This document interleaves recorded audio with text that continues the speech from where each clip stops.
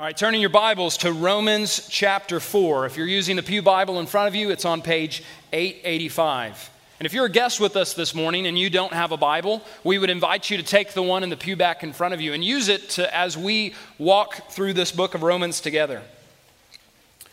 Romans chapter 4, verse 16. Let's read this text together through the end of the chapter. That is why it depends on faith, in order that the promise may rest on grace and be guaranteed to all his offspring, not only to the adherent of the law, but also to the one who shares the faith of Abraham, who is the father of us all. As it is written, I have made you the father of many nations in the presence of God in whom he believed, who gives life to the dead and calls into existence the things that do not exist. In hope, he believed against hope that he should become the father of many nations, as he had been told, so shall your offspring be. He did not weaken in faith when he considered his own body, which was as good as dead, since he was about 100 years old, or when he considered the barrenness of Sarah's womb. No unbelief made him waver concerning the promise of God, but he grew strong in his faith, as he gave glory to God, fully convinced that God was able to do what he had promised. That is why his faith was counted to him as righteousness. But the words, it was counted to him, were not written for his sake alone, but for ours also. It will be counted to us who believe in him who raised from the dead Jesus our Lord, who was delivered up for our trespasses and raised for our justification. The main idea of this text, and so the main focus of our time this morning, will be this: that the promise of God depends on faith because the people of God depend on him. The promise of God depends on faith because the people of God depend on him. And we're going to look at this idea in three ways. One, the necessity of faith. Two, the experience of faith. And three, the result of faith. Necessity, experience, and result. Now, I wonder if, like me, when you read passages like this that talk about the faith of a biblical character, that sometimes it can feel like we're comparing apples and oranges. We're comparing the experience of a biblical character with the experience of our own. Those who live in what seem to be extraordinary circumstances for those of us who seem to exist in the mundane. The faith of Abraham and the faith of a mom of three. The faith of the father of many nations and the faith of a man who did all in his power just to get up to come to church this morning. The faith of a man to whom God spoke directly and the faith of someone who is struggling to read their Bible. The faith of a man who had a child when he was 100 years old and the faith of a teenager who's considering self-harm. The faith of a man who is promised as many offspring as there are stars in the sky, and the faith of a woman who doesn't know if she'll ever have children. See, God gives us examples of faith like Abraham, not so that we will long for the experiences of Abraham, but so that we would look to the one in whom Abraham trusted. So we shift our focus not to Abraham, but to the one to whom Abraham was looking. And so as we walk through this text, which mentions Abraham over and over again, let us work hard to look past him to the one in whom he put his trust.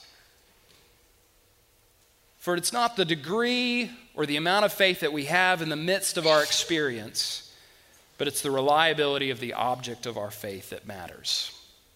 And so with those thoughts in mind, let's consider the necessity of faith. Verse 16, that is why it depends on faith, in order that the promise may rest on grace and be guaranteed to all his offspring, not only to the adherent of the law, but also to the one who shares the faith of Abraham, who is the father of us all. As it is written, I've made you the father of many nations in the presence of God in whom he believed, who gives life to the dead and calls into existence the things that do not exist. So throughout chapter 4, 4, Paul has established for us the context that Abraham, the father of God's people, the recipient of the promise, the patriarch of the family of God, was not justified by his works, but by faith. He's outlined the order of events in Genesis, and we were reminded last week that Paul's admonition to his audience is just read the text, read the story, and see how it goes about, that Abraham was justified because he believed God, not because he obeyed God. Genesis 15:6, Abraham believed God, and it was counted to him as righteousness, not based on merit, but based on belief. But why has God designed his redemptive plan in this way, to be dependent on faith? Seems to be part of the question that Paul's seeking to answer in our text this morning. Now, our English translation can make it seem as though 16 is referring to the section before. Now, there's definitely a connection there, but 16, that is why it depends on faith, seems to be pointing to the second clause. So let's flip those just to help us keep them straight in our minds. In order that the promise may rest on grace and be guaranteed to all his offspring, that is why it depends on faith. See, the reason that faith is so important, and the reason that God has designed his redemptive plan, is twofold. These two reasons Paul gives us. So that the promise would be of grace alone, and it would be guaranteed. That this promise would be of grace alone, and that it would be guaranteed to all of Abraham's offspring. Now that first one, grace. Now keep in mind the context, the promise to which he's referring, that God has promised that the children of Abraham would be heirs of the world, and they would be recipients of God's grace and his mercy, and they would experience full acceptance before God and an eternal existence in his presence, submitting to his rule and enjoying his blessing. But as Paul established in the last section, this inheritance is not earned. It depends on faith, so that the promise may be of grace. See, if our access to any of God's promises are by any activity on our part, then it is not grace. Now, the second reason here, and maybe even more astounding than the first, but definitely related, is so that the promise would be guaranteed.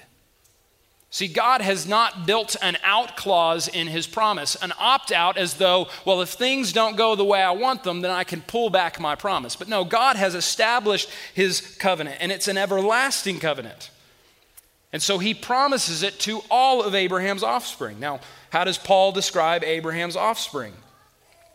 The adherent of the law, but also to the one who shares the faith of Abraham. Now, Paul's not saying there are two routes to access to this promise. If you adhere to the law or if you have faith, either of these are valid options. But rather, he's talking about categories of people. The adherents of the laws are the Jews. Some of your translations may put it a little easier to say those who are of the law, meaning those who are ethnically Jewish, and then those whose faith looks like Abraham's. And for those of us who are Gentiles, who were not raised as Jews, then our faith resembles that of Abraham's, maybe even a little more closely, because we were called out of our pagan idolatry. We were called out of our worship of other gods and other things, and we were brought into God's people. And so those who are adherents of the law, those who are Jews, as well as those who share the faith of Abraham, those are Abraham's true offspring of faith. Now, he says that in 17, says this, as it is written, I have made you the father of many nations. This quote comes from Genesis chapter 17. So let's read that section briefly. Genesis 17, 4 through 8. Behold, my covenant is with you, and you shall be the father of a multitude of nations. No longer shall your name be called Abram, but your name shall be Abraham. For I have made you the father of a multitude of nations. I will make you exceedingly fruitful, and I will make you into nations, and kings shall come from you. And I will establish my covenant between me and you and your offspring after you throughout their generations for an everlasting covenant, to be God to you and to your offspring after you. And I will give to you and your offspring after you the land of your sojournings, all the land of Canaan for an everlasting possession, and I will be their God. See, this quote that Paul has is a reminder that the new covenant reality that we exist in as Christians, what we experience on this side of the cross, is grounded in an old covenant promise. That the promises God makes in the Old Testament are realized in the New Testament and in the church because of what happens smack dab in the middle, the cross of Jesus Christ. And notice how he gives this promise before he has children. Again, if we look at the narrative, chapter 17 happens before Abraham has children. And he's already given the title of the father of many nations before he even has one biological son. And this is the certainty by which God's promises are made. That God gives a heavenly declaration before Abraham experiences what God has established. So God establishes it, and then sometime down the road, Abraham will then experience that reality. The promise is fulfilled. And notice in that passage in Genesis how none of this is left up to Abraham. None of this is his work. None of this is his achievement. I mean, even verse 6, I will make you exceedingly fruitful. I will make you into nations, and kings shall come from you. I will establish my covenant between me and you and your offspring. See, God is the actor here. He is the one who's moving. He is the one who is initiating. And so this promise is not dependent on Abraham's faithfulness or the obedience of his offspring. God demands obedience, but he's not dependent on it. Praise God. Now, how do we know this? Well, this is all done, verse 17 tells us, back in our verse in Romans, this is all done in the presence of the God in whom he believed. And how does he describe this God? Who gives life to the dead and calls into existence the things that do not exist.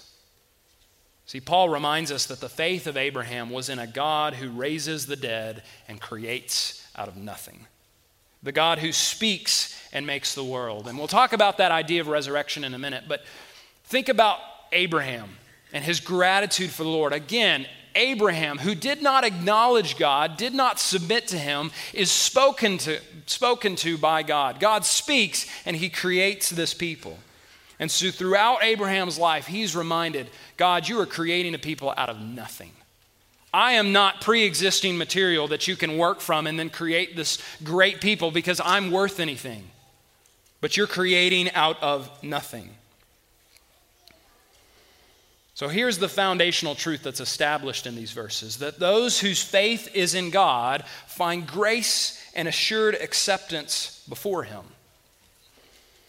But notice how far we've come for these truths to bear any weight. It's one thing for us to say, before God, there's grace and acceptance found. And many of us who are Christians would say amen over and over and over again. But if we don't understand the background information, if we hadn't worked through 4 chapters of Romans to get to this point, I'm fearful that these ideas wouldn't bear the significance that they are due. Katie and I watched this documentary the other day called Free Solo. Maybe you've seen it. It's pretty popular. But it's about this man who free solos the rock formation El Capitan in Yosemite. If you've ever seen a picture of Yosemite, it's this 3,000-foot rock face, okay, where the handholds are the size of pebbles. And this guy does it without harness, without any belay whatsoever. He just goes up it in something crazy like less than 3 hours. But when we were watching the documentary, there was this comment that was made by this other climber. This other climber is arguably the best climber in the world.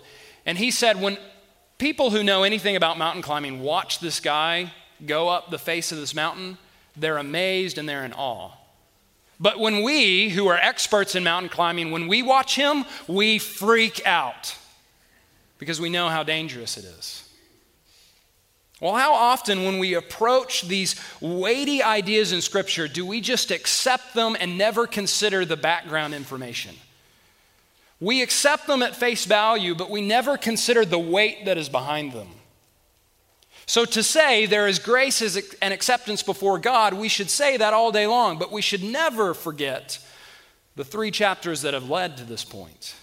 The idea that all men are sinful and deserving the judgment of God. And so for Paul to make a claim that anybody finds grace should astound us. But not only is there grace extended from this God to sinners who don't deserve it, but God guarantees their acceptance by faith. These are truths we cannot pass over, and so it's worth the hard labor to get to this point. It's worth the difficult study. It's worth mining through rock doctrine so that we will find gems. This is the necessity of faith. Now let's consider the experience of faith. Verse 18.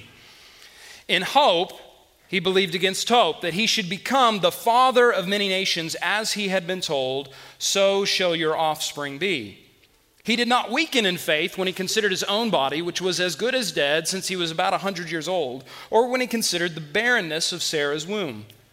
No unbelief made him waver concerning the promise of God, but he grew strong in his faith as he gave glory to God, fully convinced that God was able to do what he had promised. So now that we have made this theological claim about faith, what faith achieves, why it's necessary, what does this faith look like experientially? What does it look like from our perspective? In hope, he believed against hope, Paul says. And this seems to be Paul's way of saying that Abraham was not naive. He acknowledged reality, but he also trusted that God would use it. Perspective that if circumstances determined his reality and the realization of the promise, that there truly was no hope. Hope. Abraham's hope was in spite of what he could see. Because what could he see? Well, he could see that he was 100 years old and he considered himself as good as dead. And he could see that his wife was barren. And so God's promise is you're going to have as many kids as there's sand on the seashore. And so Abraham's got God's promise over here, and then he's got what appears to be reality over here. And so Abraham somehow has to bridge the gap between these two, perspective and promise. And yet Abraham, Paul says, did not weaken in faith when he considered these two things, his biological roadblock and his wife's biological roadblock. In fact, it goes on to say that he grew strong in faith, that no unbelief made him waver concerning God's promise. Abraham was fully convinced that God was able to do what he had promised. Yet when we read the account in Genesis, if you were to go out today and read through the book of Genesis, you would see snapshots in Abraham's life where you would say, well, maybe that's not true. Is Paul revising history? Isn't this the Abraham who lied about his wife in Egypt? Isn't this the Abraham who laughed when God gave him the promise? Isn't this the Abraham who took his wife's servant to have a child?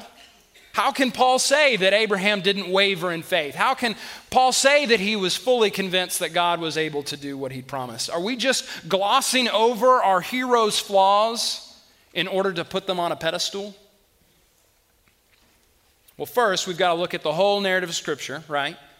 That when the Bible presents characters, when the Bible presents figures, one, it presents them accurate, right? The Bible doesn't hide the flaws of the supposed heroes in the book.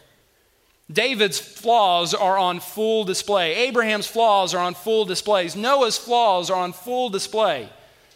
Peter's flaws are on full display. Paul's flaws are on full display. So why does the Bible do this? Well, one, it does it so that we don't confuse the important figures of the Bible for the main figure of the Bible. See, Abraham was never meant to be the Messiah. He was never meant to be the Savior. And so his flaws are on display to say he has the same problem as the rest of you. So when Paul is describing Abraham here, he's not seeking to give an inaccurate description as though his audience is going to forget who Abraham really is. But rather, he's presenting the overarching theme of Abraham's life. See, there's movies out there which, if you skip certain portions, for example, It's a Wonderful Life with Jimmy Stewart, right? Great movie. But if you skip certain portions, that can be a really depressing movie. Because he loses the loan company, he basically neglects his family, and so if we skip certain portions of the movie, it can be a real bummer. But when we watch the whole story, when we see everything unfold, then we see the overarching theme come into picture. So yes, Abraham has his flaws, but Abraham is also the one who over the course of his life demonstrated a faithful trust in God. This is the storyline of Abraham's life. And so we use Abraham as an example for us. We have the promises of God, and we have our experience. And many times, if not most of the time in some seasons of life, those two things can seem incompatible. There's no way to bridge the gap between what God has promised us and what my experience is trying to tell me. We know God's promises and they give us hope. But the order of our lives, the suffering, the difficulty that we experience on a day-to-day basis clouds our vision and seeks to rob us of our hope. Promises like John chapter 10:28, I give them eternal life, and they will never perish, and no one will snatch them out of my hand. God, I know that you have promised eternal life. I know that you have promised that no one will snatch me out of your hand, but I don't know if I can make it through today. Hebrews 13:5, I will never leave you nor forsake you. God, I know that you've promised never to leave me, but the loneliness I experience is oppressive and debilitating. Philippians 1:6, and I'm sure of this, that he who began a good work in you will bring it to completion in the day of Jesus Christ. God, I know that you will complete a good work in me, but I'm so sinful, I'm having a hard time believing that's true. Romans 8:28, and we know that for those who love God, all things work together for good, for those who are called according to his purpose. God, I know that you promise that everything will work for the good of those who love you, but I don't see how you're going to bring any good out of my marriage right now. I don't see how you're going to bring any good with my situation at work. God, I know these are the promises, but my experience is trying to tell me something very different. And this is where the relationship of hope and faith comes into play. Now, many times we can use these two terms, hope and faith, interchangeably, and for good reason. They're closely related. But there's a little bit of a nuance between them. Now, I found this helpful. I hope you'll find it helpful as well. Hope considers not the means, but the end. Keeps our eyes looking forward to the fulfillment of the promise. Hope is what keeps our eyes at the end of the line. And faith is the trust that God will use the means of our life to lead to where our hope is. Faith trusts that God will work in all circumstances to bring about the realization of our hope. And the writer of Hebrews describes Abraham in a similar way with these two ideas, that he looked forward and he trusted God in the meantime. Hebrews 11:8. By faith, Abraham obeyed when he was called to go out to a place that he was to receive an inheritance. And he went out, not knowing where he was going. By faith, he went to live in the land of promise, as in a foreign land, living in tents with Isaac and Jacob, heirs with him of the same promise. And verse 10, for he was looking forward to the city that has foundations, whose designer and builder is God. See, Abraham is the example of a man who looked forward to the hope that he would dwell in a city whose foundations and builder is God. But where is he now? He's in a tent. So we keep our eyes on our hope, and our faith sustains us as God moves us from point A to point B. Even if it looks like, let's say the summit of the mountain is to the right and to the left, but the trail is leading us down, or it's up and to the right, and the trail to the summit is down and to the left. It doesn't seem as though this trail should lead to the top, but we're going to trust the guide that the Lord has given us. We're going to trust that the means at which our lives go will lead to where our hope is. So how do we feed our faith, especially when it's weak? By reminding ourselves of our hope. So feed your faith with reminders of the Lord's faithfulness. He has given us a written account of his steadfast love for his people in his word, his unshakable love for the ones on whom he has set his favor. And so dwell in his word, mine his word, because we don't grow our faith by looking to anyone but our hope. And he has revealed himself to us. And by his grace, he has given us something else. He has given us brothers and sisters who are living examples of the Lord's faithfulness. Because when we look into our own lives and we have an honest assessment of ourselves, we see nothing but weakness, inability, and futility. Maybe you see something different. That's what I see when I look at myself. And when we come to terms with our weakness, what we do is we cultivate the soil for our faith to grow. See, God is not interested in making you strong. He's interested in revealing your weakness so that your faith in him will grow. So don't lie to yourself and don't say to yourself, oh, if I just have enough effort or enough gumption, I can do it. Don't feed your faith with food that's not sustaining.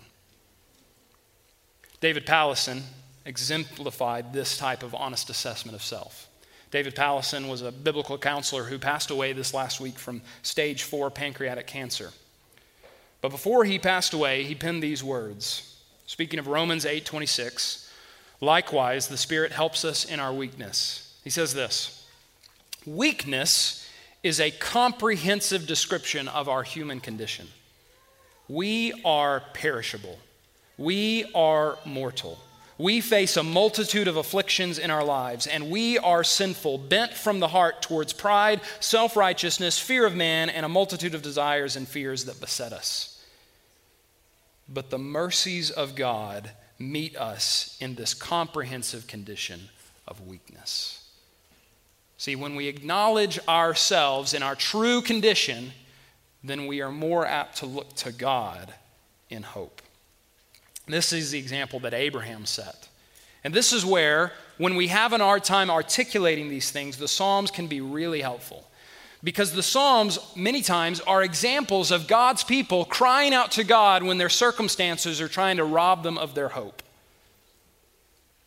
So let's read Psalm 77, starting in verse 4, and see if you can identify some of the emotions and experiences of the author here. You hold my eyelids open. I am so troubled that I cannot speak. I consider the days of old, the years long ago. I said, let me remember my song in the night. Let me meditate in my heart. Then my spirit made a diligent search. Will the Lord spurn forever and never again be favorable? Has his steadfast love forever ceased? Are his promises at an end for all time? Has God forgotten to be gracious? Has he in anger shut up his compassion? Selah. And notice that between verses 9 and 10, experience doesn't change, but where he puts his eyes changes. Then I said, I will appeal to this, to the years of the right hand of the Most High. I will remember the deeds of the Lord. Yes, I will remember your wonders of old. I will ponder all your work and meditate on your mighty deeds. Your way, O God, is holy. What God is great like our God? You are the God who works wonders. You have made known your might among the peoples. You, with your arm, redeemed your people, the children of Jacob and Joseph. Selah. This is the experience of faith. Now, the result of faith. Verse 22. That is why his faith was counted to him as righteousness. But the words it was counted to him were not written for his sake alone, but for ours also. It will be counted to us who believe in him who raised from the dead Jesus our Lord, who was delivered up for our trespasses and raised for our justification. We'll go through these verses quickly because next week we're going to spend a lot of time talking about the result of faith, and I'm so looking forward to it. But what was the result of Abraham's faith? It was righteousness. Why? Because he believed that God would accomplish what he had promised. Righteousness, not of works, but righteousness from faith in the one who had accomplished the task, who would fulfill the promise, who would work through his circumstances to deliver blessings to his people. But notice what Paul tells us, that the account of Abraham's life was not written for his sake alone, but for ours. It will be counted to you. The righteousness that was given to Abraham will be counted to you, credited to your account. This is the beauty of the gospel, that God's righteousness, that the righteousness before God is not merited, it's given. And notice the similarity of our faith and Abraham's. We believe in a God who raises the dead. Abraham saw death in his own body. He saw death in the barrenness of his wife. And even after Isaac was born, he still had to believe in a God who raised the dead, right? Because what was he asked to do? He was asked to sacrifice his son. And Hebrews 11 tells us, by faith, Abraham, when he was tested, offered up Isaac, and he who had received the promises in the act of offering up his only son, of whom it was said, through Isaac shall your offspring be named. See, God had given him a specific promise that through Isaac your offspring will be named. But now God has given him a command, sacrifice your son. But here's the fuel of Abraham's faith, verse 19. He considered that God was even able to raise him from the dead, from which, figuratively speaking, he did receive him back. So too do we believe in a God who raises the dead. But our faith is even more specific than Abraham's. We believe that God has indeed raised one man in particular as the first fruits of resurrection, Jesus our Lord. See, the faith of the Christian is hinged upon the resurrection of Jesus because God gives grace, he gives righteousness because it was earned, just not by us, by Jesus. And so for this Jesus was delivered up for our trespasses and raised for our justification. He paid the penalty and was delivered up to the cross, and God raised him from the dead in vindication, securing our right standing before God. See, our faith is not without reason. Abraham's faith was not without reason. He considered his circumstances. But he saw that the God who gave the promise was greater than his circumstances. See, the result of faith is righteousness because faith is a lifelong trust that God accomplishes the very things that he's promised. And we do look forward in hope to things that God will accomplish, but we specifically look back to one event that God has already done. That the penalty is paid in full on the back of Jesus Christ. And that penalty is shown to be paid in full because Jesus raised from the dead. See, we need forgiveness to avoid the wrath of God. And Jesus is delivered up in our stead. We need righteousness to be able to stand in the presence of God. And God raises Jesus from the dead, securing our right standing. So by faith we look. And then the status of Jesus is credited to your account, righteousness.